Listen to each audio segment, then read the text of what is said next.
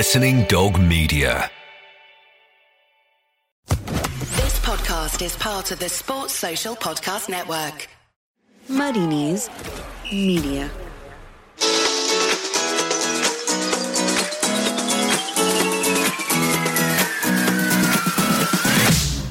Hello and a warm welcome to the Offside Rule with Football Manager. It's me, Kate Borsay, here to bring you some light relief in these football-less days. Fear not, I can't do it alone, though. Joining me today, my trusty duo, my sidekicks, my forever friends. It's super-duper jigsaw trooper Lindsay Hooper. I haven't done one for a while, actually.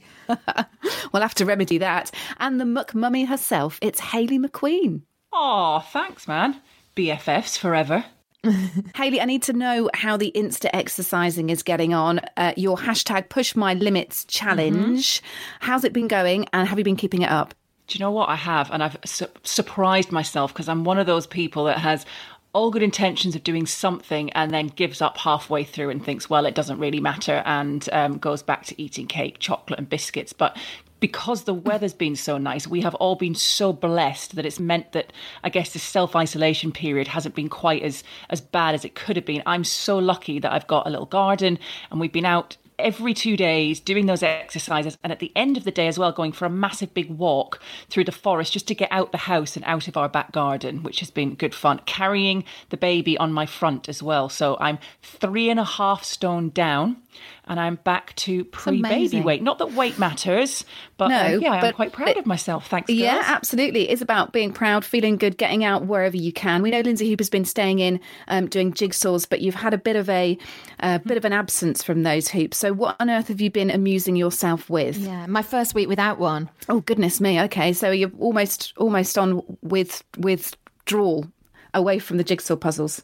I am. Technology has been keeping me busy. I have been trying to get to grips with iMovie. If you've got a Mac, you might have it on yours. And I've started putting little clips together. And I actually found a gem because I was going through some old discs just to have a play and see if I could edit a few things together.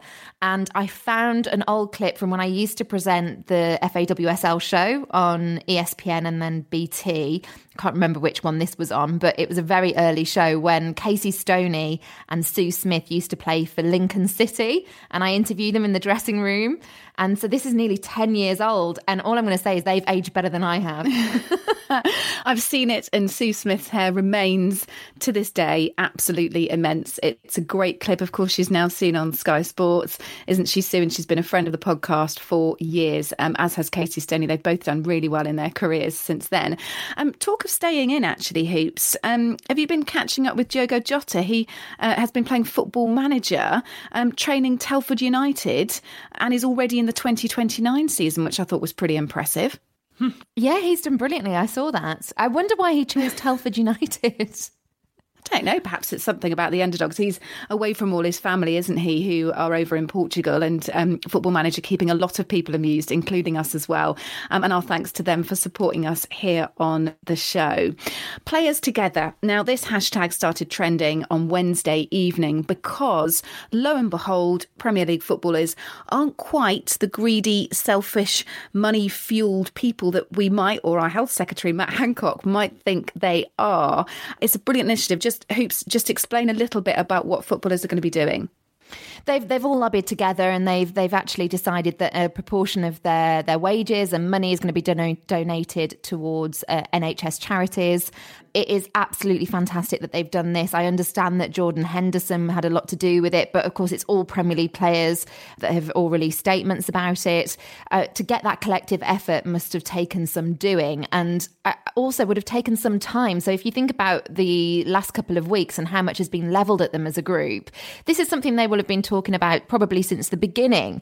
And I do think that now, I hope that a lot of people that were pointing fingers at footballers, let's put clubs and greedy owners to one side, because I think that's a separate conversation. But when it started getting levelled at the players, I don't know about you two, but I started getting quite defensive of them because they hadn't really had chance to announce what they were doing. A few of us did know they were working on something.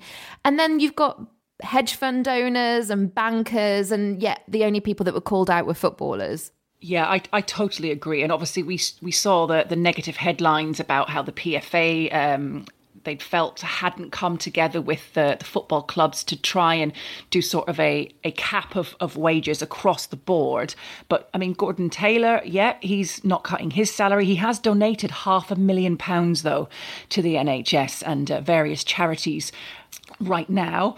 And I'd already read before that, I think we discussed on a previous podcast a couple of weeks ago, a lot of the charities that footballers had been giving to out of their own pocket. I know a lot overseas had done that, in Italy and France, and Ronaldo getting involved as well. And there are quite a few footballers that I know of.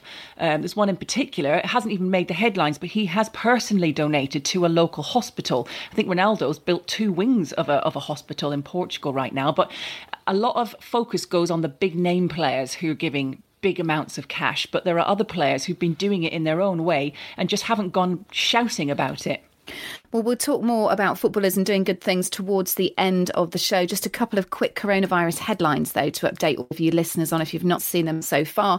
Liverpool have made a U-turn on furloughing their staff with the government's job retention scheme. We're still waiting to see if Spurs or Newcastle will do the same. Southampton, they've become the first Premier League club to announce their players will defer part of their salaries. I think that's about 3 months that they're doing that, and that's manager Ralph Hasenhüttl and his staff, as well as the board of directors, are getting involved in that one. FIFA, they're looking at extending the season indefinitely. That's to help leagues complete their seasons. We're still, of course, waiting for more news on that one. It's just too early to say, isn't it? Although Bundesliga players have started training again, they're observing social distancing. They're expected to find out on April the 17th whether Bundesliga might well start again. So it could restart. That, of course, would be the first of Europe's top leagues to do so. And finally, Gareth Southgate and Phil Neville have taken 30% pay cuts to help out as well in terms of costs floating around and there being no football at the moment. Of course, all that's developing, and I'm sure that we'll hear lots more about other initiatives and other players and management doing things for themselves as well. It's not just about coronavirus, though, isn't it, today, ladies? It's a bit of escapism for us as well as we indulge in a few of our favourite footballing stories. They could be present, they could be past. And today we're going to have a countdown theme. Now, are you any good at countdown, first of all, Hayley? That would be a big fat no. See, I used to love it. I used to be all over the countdown conundrum, and I used to like doing the working out as well, using when you pick your big number and small number. Yeah, watched it for years. I've just heard Hayley McQueen drop her pen. I hope that you're not on countdown soon for the fact that in shock. You can't just drop your pen. I am going to set you a challenge, though, ladies. If you've got pen and paper ready, this will be very quick. God. Okay. Can you write down the letters lot of bal and tell me what word I'm looking for? Lot of bal. LOTOFBAL. Lot of bal. Football.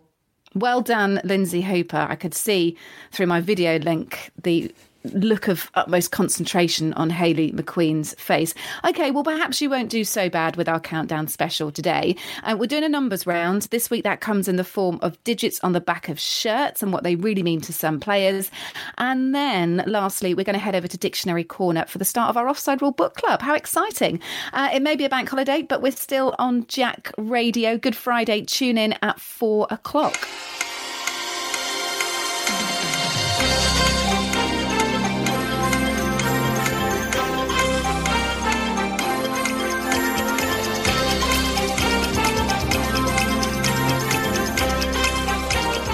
OK, well, let's get stuck into our first countdown topic as FIFA continues to grapple with what it's going to do about the season and the transfer window.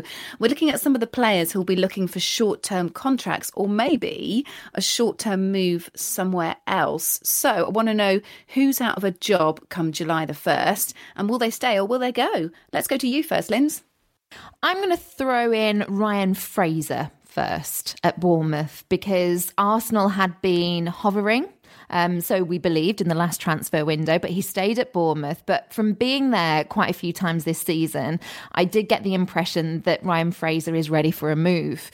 No official sources. It's just a feeling that I was getting. So 23 league appearances this season. I have heard that he's quite isolated. Maybe he's just that sort of person that likes his own company, but I think he probably will go somewhere. It may well be Arsenal in the summer. So Ryan Fraser to kick us off. Oh, okay. Hayley, who are you going to go with? I have a player who went back to a club on a big dream move, but hasn't quite worked out. And I absolutely don't think a new deal is going to be on the table for Andy Carroll. Again, things just keep happening to him with regards injury. He's had so much bad luck, and I think we're just waiting for the news as to whether he's going to retire, head to the MLS, or even venture bravely to China. But if he obviously goes, who do they get in to replace him? And one man who lots of clubs have got their eye on, including Atletico Madrid, I think Manchester United were even linked with him, as well as Valencia and Sevilla, Alfredo Morelos of Rangers. Yes, he has a disciplinary problem, but if he's up there in Newcastle in the northeast, and he's obviously under the right manager who can help him with that, I think he will thrive up there. He's scored 28 goals for Rangers so far this season, and I think they are pretty much resigned to losing him as well. He's been a joy to watch when I was covering the Scottish football, and he's very consistent with his goals, but he's also very consistent with his sending off. So that could be a big problem. He probably just needs to work under a different manager who can maybe get the best out of him there. We can't really talk about this topic, can we, without mentioning Spurs, but also Chelsea, really, in terms of the fact that they've got 4 players there, 4 major players for the club whose contracts end on June the 30th. Willian being one of them. Unlikely, he said so himself, that he'll re-sign. He's after a 3-year contract. He's 31. Instead, Chelsea have only offered him 2 years. He's been linked with Barcelona, Juve, Arsenal, Tottenham. But in terms of the others, I think Pedro pretty much off. Willy Caballero, hard to say what's going to happen there. Obviously, he is getting on a bit, but could he provide still a valuable asset to the side in terms of their goalkeepers? And interestingly, Olivier Giroud Hoops is someone who we thought wanted away. In fact, he did want away in January, but he seems to have reversed his take on that a little bit.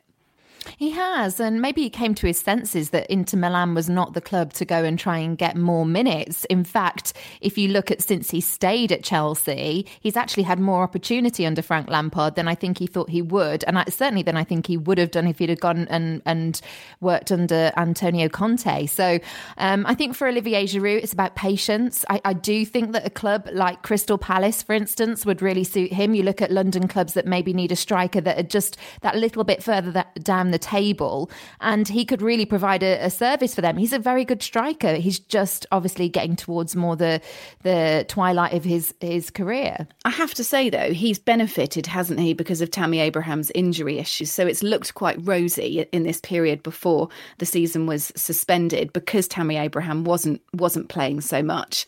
So I think for him, it entirely depends how much football he's going to play. And if Tammy Abraham's back and fit again, does that mean that he once again doesn't get enough game time? Yeah, and there's always an element of luck with these situations. You cannot forecast who's going to get injured and when your opportunity is going to come. And that often is the case as well for goalkeepers. When you mentioned Caballero, you never know when you're going to get that chance to stand up and go in first choice, which he's had recently. Yeah. I'm going to round off with another one that I think will go away and then go to Hayley, and then we'll come back for a couple that I think might stay put that are out of contract. So my last one, Leighton Baines at Everton, 35, garnering a lot of interest from MLS clubs. I think that he'll be off to the United States. He's got the haircut for it.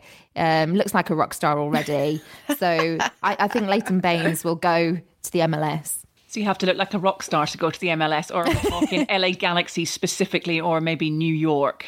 Yeah, one of those. I can just see him going there. Can you? Yeah, quite possibly. And do you know what? I would if I was him. Hell yeah.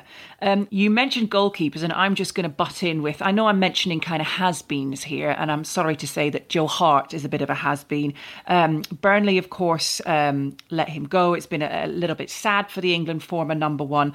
Loris Karius has been the number one at Besiktas, and he's been a total flop. So he moved there thinking he was going to be the number one. Could Joe Hart be on his move to maybe go and take on another club with Besiktas? Because I don't think any English club is going to touch him. I don't know what you think about that. That isn't a bad shout. Whilst you mentioned goalkeepers, are you both aware of Ben Foster's situation? He's out of contract this summer with Watford. Ooh. Surely he gets another deal because he's so synonymous with Watford. He's also pretty much a local hero now, isn't he? Yeah, I think they'd be absolutely mad to let him go. And I think he'd definitely be a real catch for another club. Do you know who I'm really excited about the prospect of coming to the Premier League? That's Mario Götze. Plays for Borussia Dortmund. He's only 27. It feels like he's been around for so long because he was a bit of a World Cup hero, wasn't he, all those years ago? But he's only made 6 starts this season for Dortmund, and his prospects aren't really getting any better. According to German newspaper Bild, his chances of leaving are strong. Neither side have really come out and definitively said, I want to stay or I want him to stay. He's not in favour. He's also rejected a salary reduction to stay at Dortmund as well. He's been linked to several clubs: Everton, West Ham, Hertha Berlin, LA Galaxy, Roma, Cologne. He's come out and said he wants to rejoin Klopp by going to Liverpool. But I just think it would be brilliant to see a talent like him, and he is still an underrated talent. He's capable of great things, but you get the feeling that either he's not been able to work properly with the manager there at Dortmund, or he's basically lost his way a little bit. He's still talented, and if someone out there, a manager out there, can get the best out of him, then he could really tear up the Premier League. Finally, John Lundstram and Matty Longstaff are 2 names I'm going to throw in because they've been big names this season in the Premier League. John Lundstram has been brilliant for Sheffield United. Apparently, he's in talks. I can't see him moving anywhere else, especially after the season that Sheffield United have had. And the other one being Matty Longstaff at Newcastle, who scored on his debut against Manchester United back in October, but he's only 20 years old. And apparently the club want desperately to tie him down to a very long-term deal if they can. I just want to finish up by saying it's going to be a very, very strange transfer window indeed. Normally we get quite excited about this, but I think clubs and the way that we handle it, particularly at Sky and other broadcasters, are going to have to be very careful. It's something we always focus a lot on, but you just have to look at those clubs lower down the leagues who are just battling to stay in business. There are people up and down the country who are currently not earning money at all, who don't have jobs, and the vast amounts of money spent between big clubs is actually going to be quite hard for not just smaller clubs to take, but for people watching as well. So it's going to be kind of interesting how this one really pans out with some of those big money moves. Well said, Hayley. Okay, let's move on from that though and get stuck into some numbers. Listeners, we want to tell you about a beautifully simple way to showcase and sell your photography. Pickfair is used by over 150,000 people worldwide. It's a free platform that allows anyone to sell their photos, from complete amateurs like me to seasoned professionals, probably like some of you out there in Podland. And Pickfair is so simple. All you do is upload your photos, name your price, and those pics will appear on your personal online photography store. Your photographs will also be listed on Pickfair's central marketplace, where images taken by people who've never sold a picture before have been published by The Guardian, Time Out and Rough Guides, and they've even been used on the front cover of National Geographic. Alongside digital downloads, customers can also purchase your photos as beautiful frame prints and canvases, and whether you sell them through your own store or the marketplace, Pickfair will produce the prints for you in high quality labs and take care of all of the shipping. So if you've got time on your hands and you're wondering what to do with all of the brilliant photos you've got lying around on your hard drive or camera roll, go to pickfair.com and sign up for free today. That's pickfair.com. Pickfair, a new home for your photography. This is The Offside Rule with Kate Borsley, Lindsay Hooper and Hayley McQueen. Don't forget, it's a countdown special on the Offside Rule today, and we have a numbers round as well.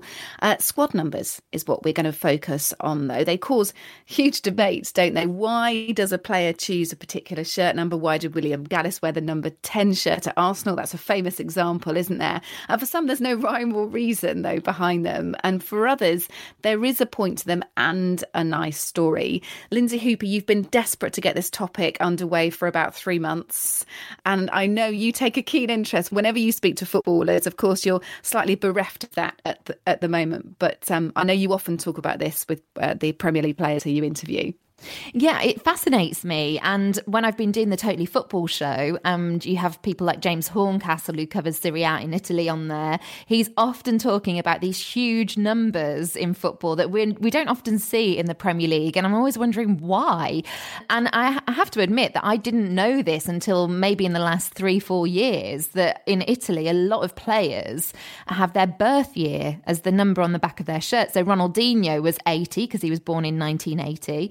And that was when he switched from La Liga and moved to Inter Milan in 2008. And there were so many, and there are so many examples of that. Shevchenko wore 76, Robinho wore 83. You follow the logic. I'm just going to throw in all the 80s ones in there for us because we're all born in the 80s. So yeah, I think really that is a new initiative for us in the Premier League to get used to players coming in and demanding shirts or wanting shirts because they've got, look attached to them that are so high. And then you go to the other end of the spectrum, and I was trying to work out who's had sort of the lowest. There are 2 examples that I could come up with for an outfield player.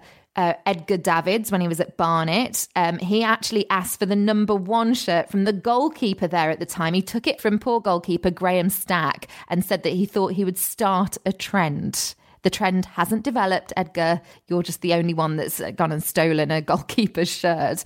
There is, though, 0. Did anyone find this player? I did, because he played in Scotland. He did, Hayley. You explain this one then. Okay, I will. Well, Hicham Zerouali of Aberdeen, of course, the first 4 letters of his surname are Zero. Zerouali. Zero.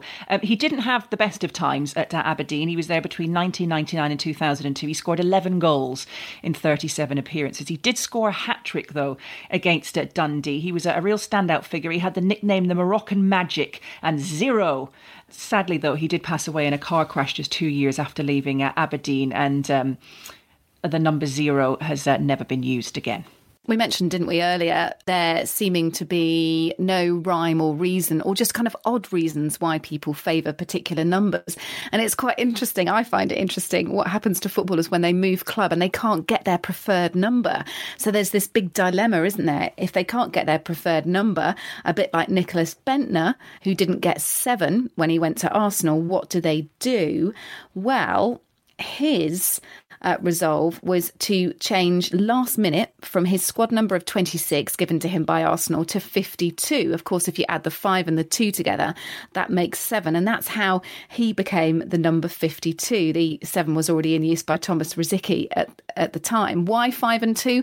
Well, he just simply said, it sounds a lot better than 4 and 3, and I'd never use 2 and 5. Okay, so go figure for that one.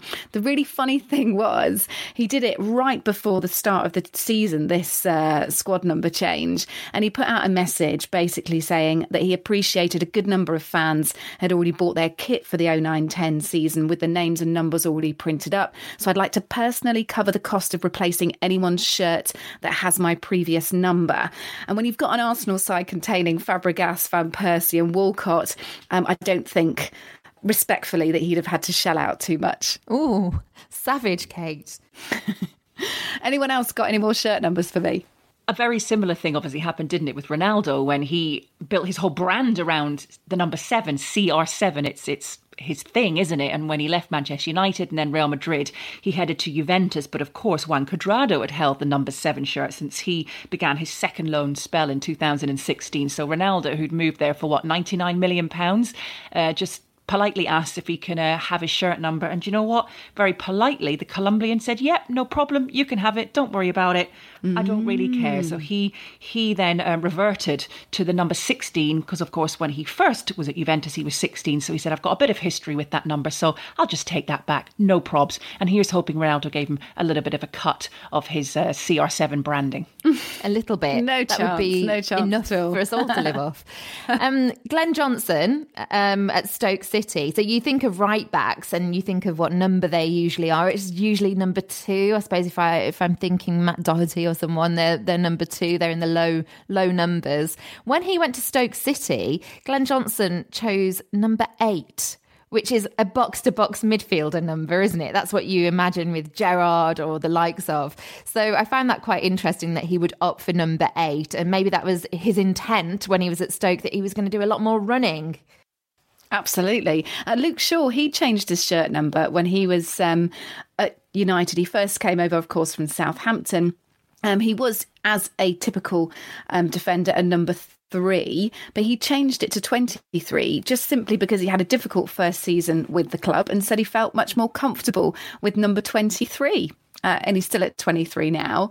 Just quickly, lucky shirt numbers. If you had a pass, any shirt number you wanted to at a football club, what would you go for and why, Lindsay? I actually would want 23. 23 is my lucky number. So can I take it off him, please? Yeah, you can basically take it off Luke Shaw. Hayley McQueen? I would have 5 because it's the number that my dad played in as centre-half for United. Of course, Rio Ferdinand had that number as well. So it's, some pretty big names have worn that shirt. So I will keep with my dad's number 5. Yeah, I like it. How about you? Me? Well, do you know what? I was just thinking... I quite like to fly in the face and just have a 13 and just try and buck the trend. Or I could imagine you maybe doing an Edgar Davids and asking for number 1. Number 1, yeah, thank you. Shows what you think of me. That is the numbers and the stories behind them. Speaking of stories, this is quite nice actually because we've all got a bit more time on our hands. It's the Easter holidays for me at the moment, so I'm not having to school the kids. So it is a chance, isn't it, to open up a book and also to have a look at your bookshelves and reread a couple of things as well. So next up, we're going to open the Club Bookshop.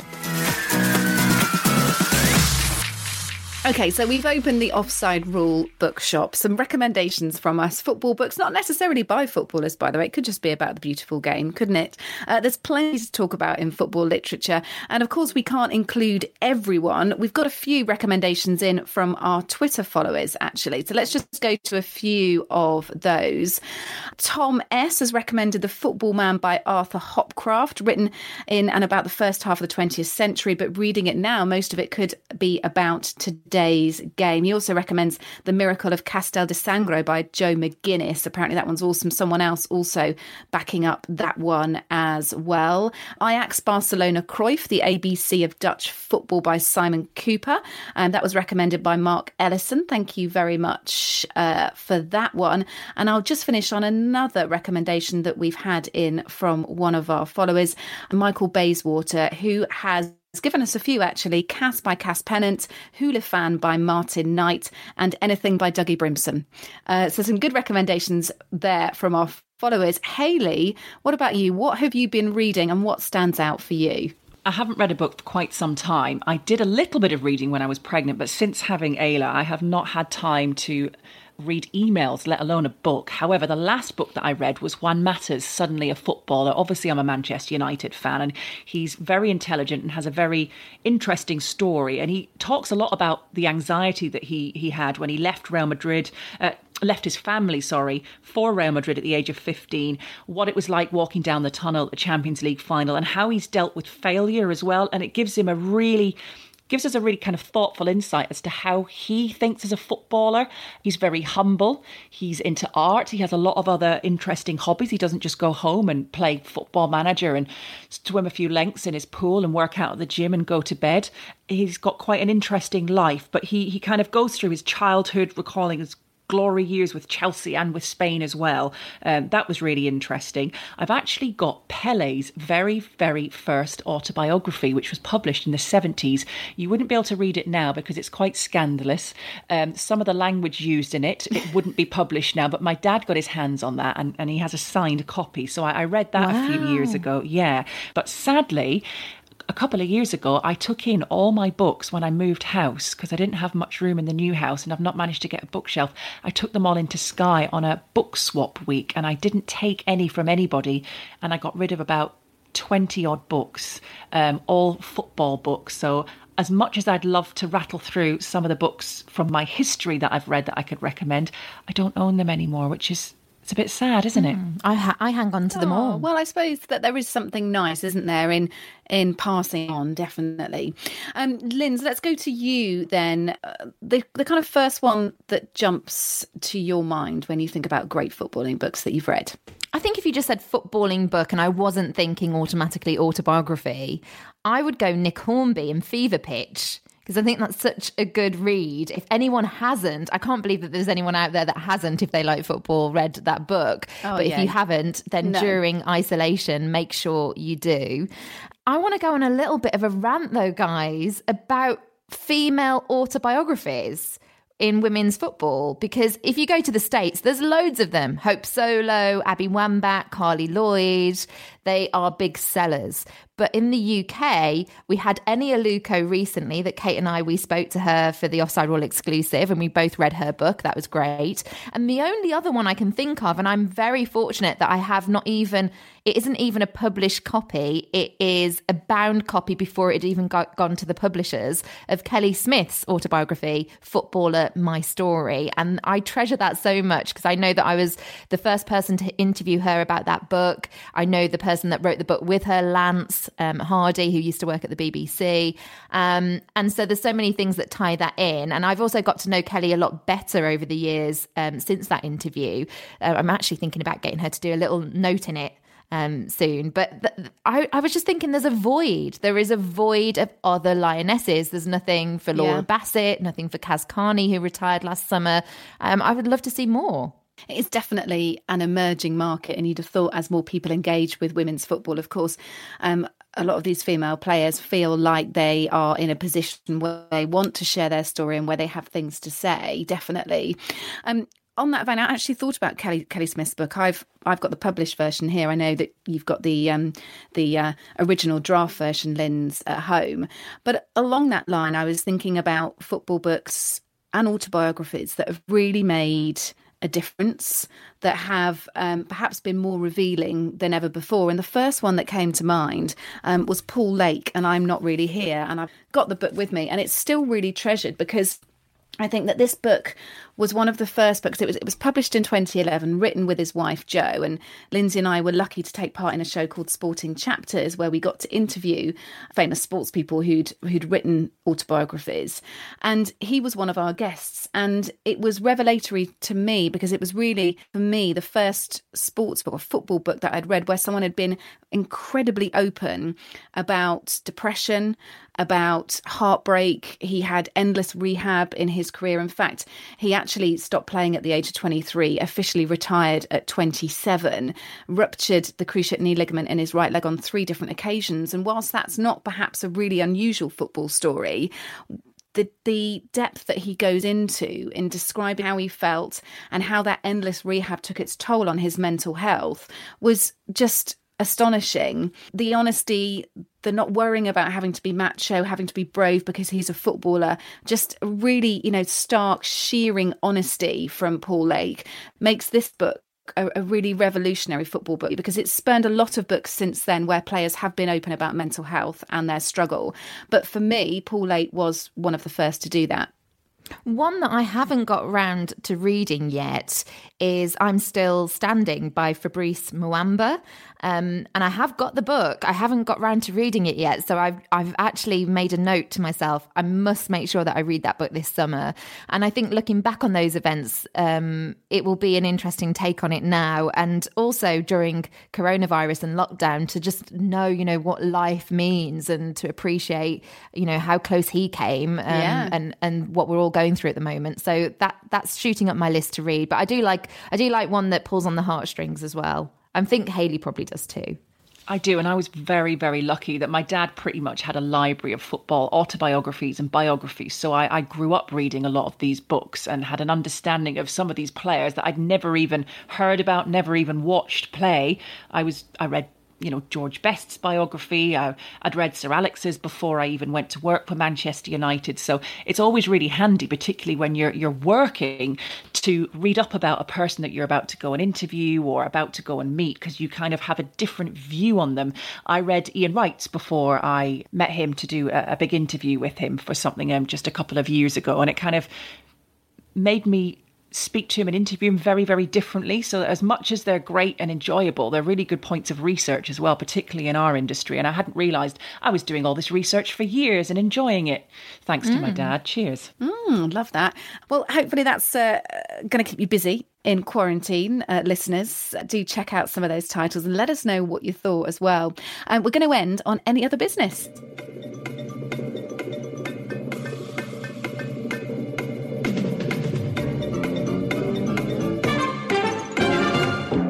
Any other business still looking for a theme tune? By the way, guys, I've yet to make my kids put something together, mainly because it's going to sound awful. Neither of them are particularly talented at playing music.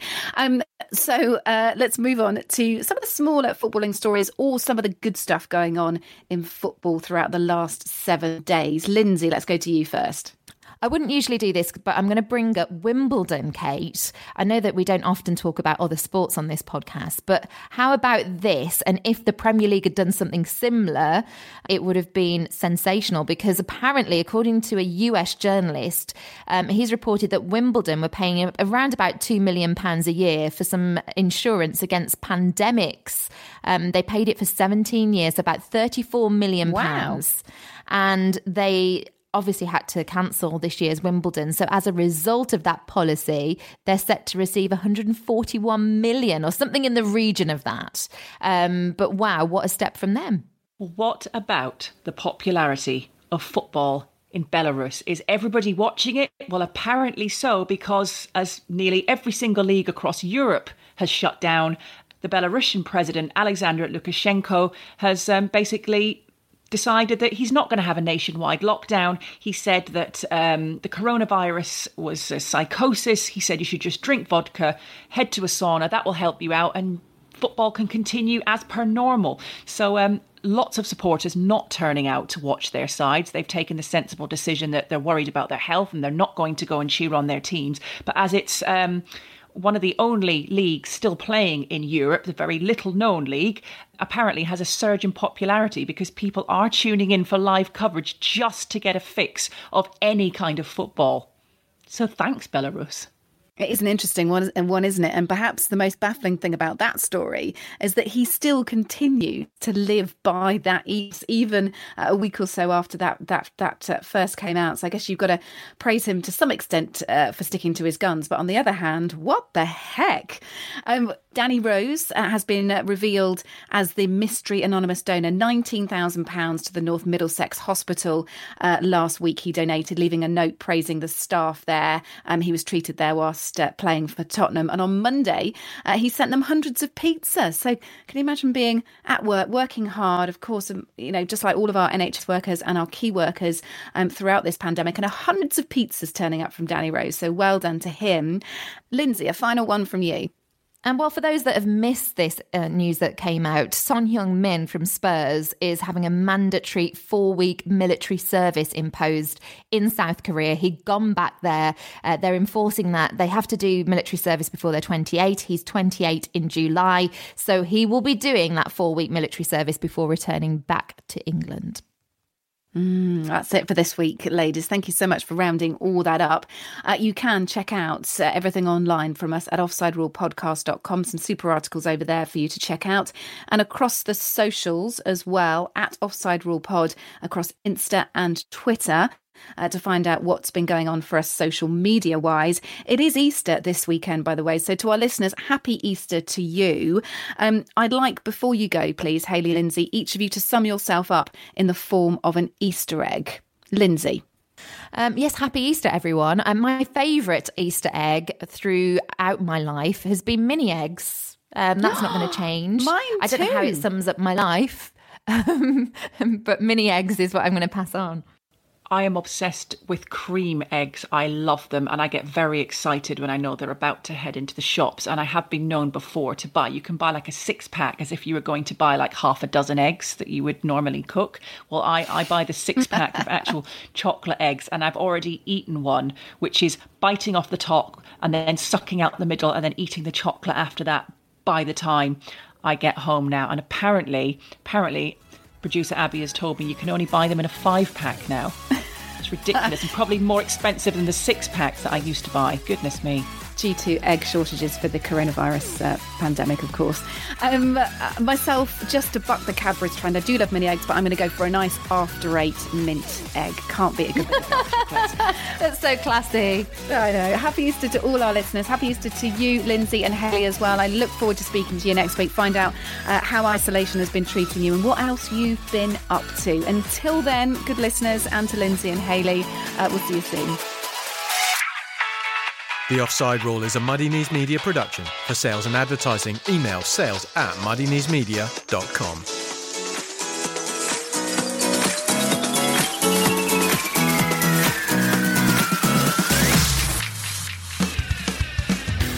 Hello listeners, I'm Caroline Barker, host of the Totally Football League show. I'm joined each week by Sam Parkin. Say hello, Sam. Hi, Caroline. By Adrian Clark. Say hello, Adrian. Hello. And a Bolton Wanderers fan too. Not Adrian, but Joe Criddy. Looking forward to League Two? Yes. Each week we go head first into the EFL to bring you the latest from the pitches to the next crisis to whatever Ian Holloway has said now. From Leeds to Luton, Sunderland to Plymouth, Swindon to Stevenage and everything in between. If it's the EFL you want, we've got you covered. Haven't we, Ollie? Just a spoonful of sugar helps the medicine go down. Your guess is as good as ours. That's the Totally Football League show, out every Wednesday. In the most delightful way. It's brilliant. I just love it. Muddy Knees Media. Sports Social Podcast Network.